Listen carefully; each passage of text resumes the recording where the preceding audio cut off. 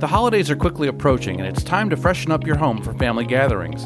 What better way to welcome guests than with a brand new hardwood floor from Mulliken Flooring? Crafted to stand the test of time and heavy holiday foot traffic, Mulliken Flooring uses a combination of precision milling and advanced kiln drying with carefully selected hardwoods in the Appalachian Mountains. At Mulliken Flooring, we know what it takes to create a beautiful, high-quality hardwood floor. Many experts, including the NWFA, estimate that 75% of all flooring failures, such as warping, cupping, cracking, and even mold and mildew growth, stem from moisture. Don't let these problems happen to you. Learn about the proper use of a wood moisture meter, plus know exactly what to do with the information a moisture meter gives you, so you'll have the peace of mind every time you install a wood floor. Sign up today for our free webinar, The What, Why, and How of Wood Moisture Measurement at wagnermeters.com/moisture meter webinar. Hello, this is Michael Martin, President and CEO of the National Wood Flooring Association. You're listening to the Real Answers podcast. Today, as always, is Chris Zizza, my co-partner in crime. Chris, how are you today? Having a good day, my brother. Can't complain. Ready to tackle what's ahead of me in the weeks ahead and finish the year strong, and then move into next year and, head to Expo, which I think we're going to talk a little bit about today. Well, that sounds like a good plan. Right on. And actually, it's not even, I guess it isn't Expo right after the new year, isn't it? We've got Surfaces first, for an industry trade show and then on to Expo. Now, I know NWFA participates every year at Surfaces. Can you talk a little bit about that? And sure. I want to get a little more finite about going to a trade show and talking to everybody about why they should and what to avoid and what not to avoid. That sounds good. I think, with Surfaces, NWFA's had a pavilion there for a number of years now where we sell spaces for our manufacturers to exhibit with us at Surfaces, which allows the co-exhibitors to rely on the traffic of the NWFA booth to help get additional people into theirs, and gives us a way to come together as an industry and have a larger footprint within the overall flooring trade show. So it's over the years kind of become the home of hardwood flooring. If you haven't been there, that's our first goal, is to have a place for everyone to come to network and get together or have meetings. We have, meeting space set up for people in the booth, so you can have some networking time there as well. So if you haven't been to Surfaces, please do come to the NWFA Pavilion. That's really kind of your home during the course of the week. The other thing, Chris, that we did there when we started doing Surfaces with this pavilion was, we recognized with our expo, which we're going to talk about in a little bit, that we tend to keep it on the East Coast up to the Midwest. We really don't go past the Mississippi, and that's very strategic because every time we do, we lose 30% of our attendance anytime we're in the West. And so we use that location in Surfaces, which is always in Las Vegas, as our West Coast home. So once a year, we are always on the West Coast, and that's your time to come be with us if you're on the West and you're not going back and forth to the trade show every year. Yeah, exactly. And it has worked well. I mean, I myself have been at the pavilion, sometimes through the whole show, because like you said, there is a networking opportunity there. And, the other thing about Surfaces is your reps are there. My specific reps from my marketplace in Boston, I know attend Surfaces, and I'll get invited to either dinners or meetings and whatnot, or, hey, can you meet me at this, for 15 minutes at this spot? And you have that meetup, and it's usually an introduction to something where, hey, let's face it, we're all trying to grow our business. So I want to talk. And a lot of times those folks aren't even on the trade show floor. So the pavilion offers an opportunity for those guys to also come to the show floor and meet customers or people that they're not seeing in their suites. Yeah, no, that's exactly it. I mean, Surfaces, for those of you who have never gone, it's done up a few different ways. It's a giant show for all floor covering. Then we do, as Michael said, we have the NWFA Pavilion, but you're also going to have your manufacturers that aren't on the show floor. They've got hotel suites. A lot of different people are doing their own independent entertaining, if you will, or product reveal. So you just got to know how to hit the show. How I hit Surfaces is very different than how I hit the NWFA Expo. What are some of the ways that it's different for you? Well, when I'm going out to Surfaces, I've got my meetings set up already. I know who's attending. I got a call last week from Steve Bratton at SVB, and he's asking me, what dates are you going to be at Vegas? I want to make sure we get together. I'd like to talk to you about a few things. So I know he and I are meeting on Wednesday.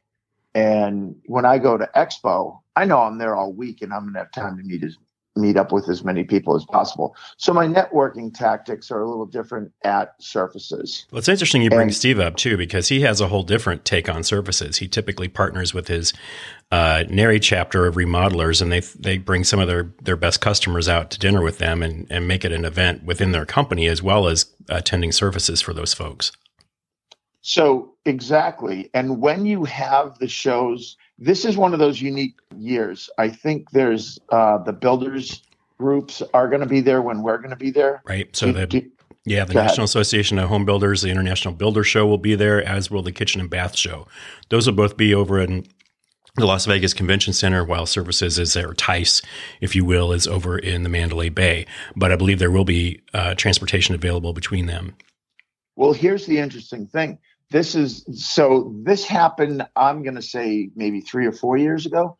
And I had several of my builders that were there, and we were getting together in the evening. And it just made for more networking, and it allowed I don't necessarily always know everybody on the team with one of my builders. They have different projects. And so I'm meeting different project managers, and they're going, oh, I need to get you on my site too. So you will see some crossover this year happen between the builders and the attendees of Surfaces, or T's, as you say. So I understand you had an experience on the other side of the trade show booth for once. How did that go? Yeah. Yes, I did. You know what? This is what I want you guys to understand. Hey, I've been in business 37 years, and, we like to think we do it well here at C&R Flooring. And I was on the other side of the table letting people know about product. I was helping out for Xenon Floors. They're all the way over there in Poland. So here was a trade show happening in Connecticut. And I said, yeah, I'll be happy to do it for them. And there I was on the other side of the table, as they say. And I'm going to tell you guys, when you're on the buying side, be kind and nice and respectful to those on the selling side. I was amazed at some of the conversations I had and some of the direct nature of the comments that were coming right at me. People coming up to me going, do you know who I am? And, telling me that they're the biggest flooring company in their marketplace, and on and on and on.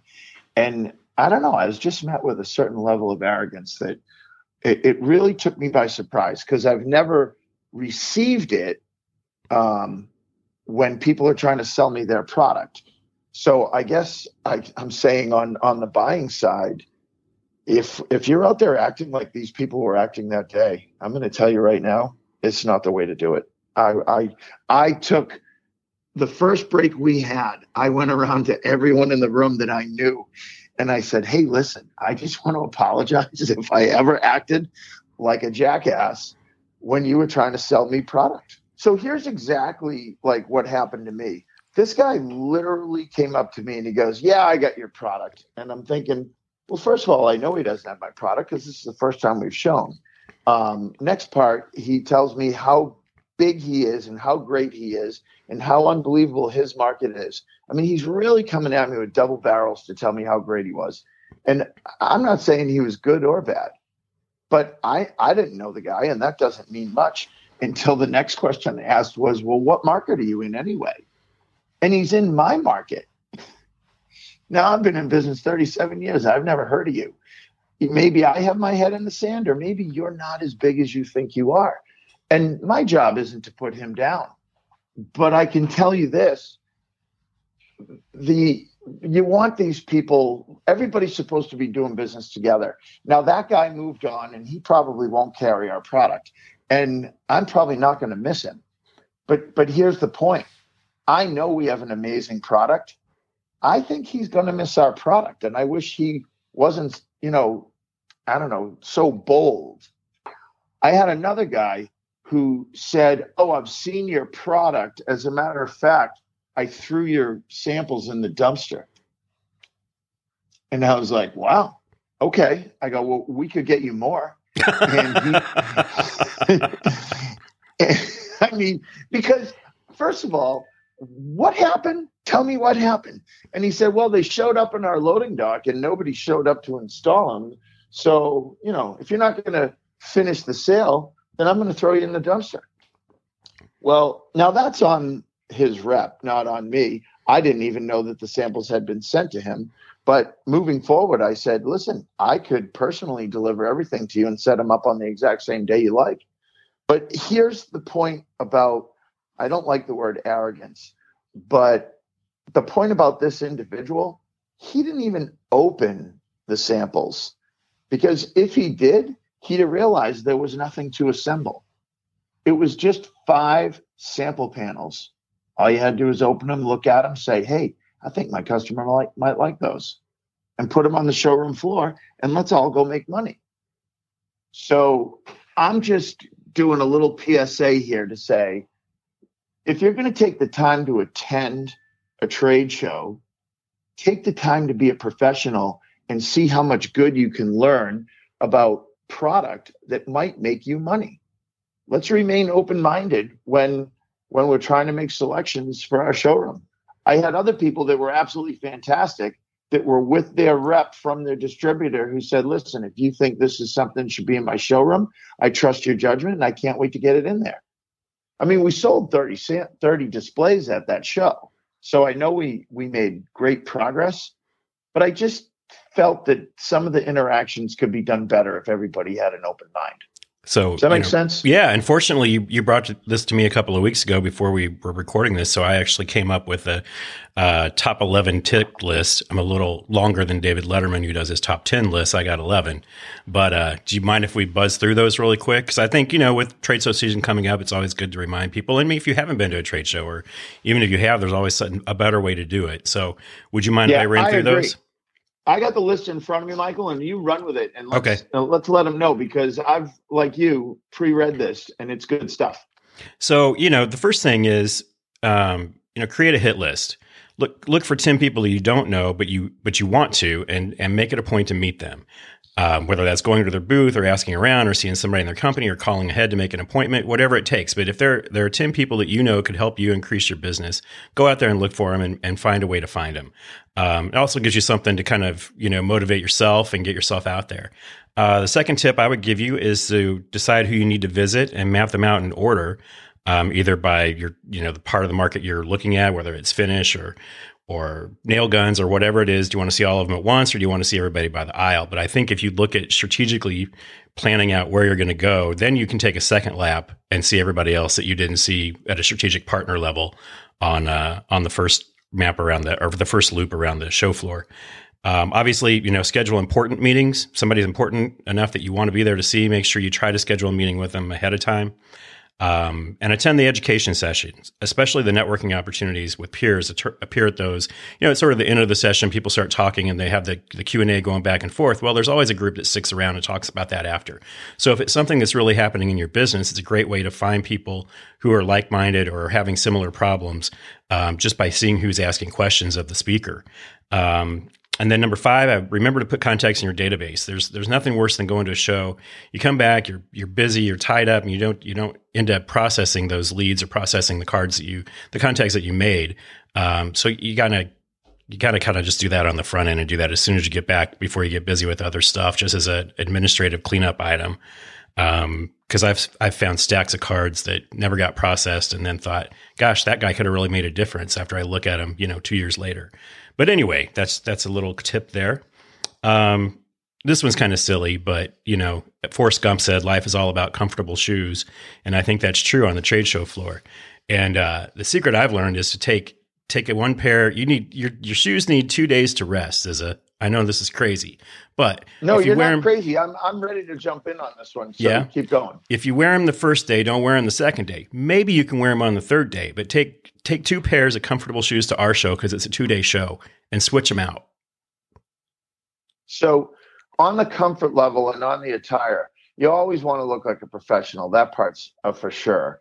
Definitely on the comfortable shoes. I couldn't agree more. I also strongly recommend that you either keep a Lifesaver or a Breath Mint in your pocket. And listen, trust me on this. They actually tell you this when you get onto the board at NWFA, if you're at all the shows. They're like, if somebody offers you a breath mint, the answer is yes. Because they would not be offering you one if you didn't need one, to be frank. And you're getting up and you're getting personal, you're talking to people. So, I mean, I keep the breath strips, believe it or not, and I'm popping those all day long because you're getting in front of people and you're talking to them. Those smell a lot like rum, don't they?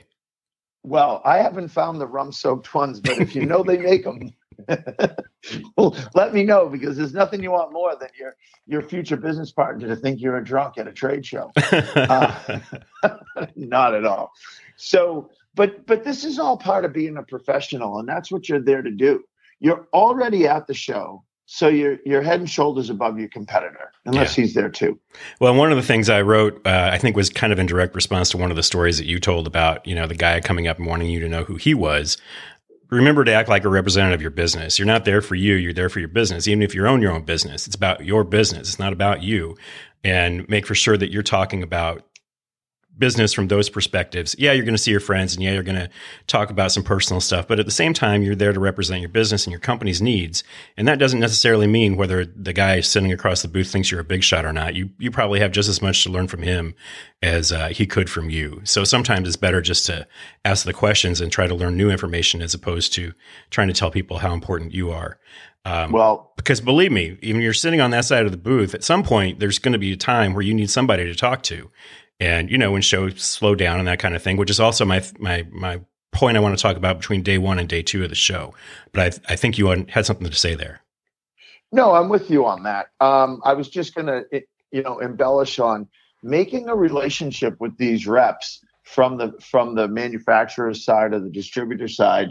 That's only going to help you on the other side of doing business. Hey, I need a sample and I need it now. My rep from the Belknap White group, Dave Sullivan, he's constantly going out of his way to make sure I have what I need to sell my customers what they're asking for.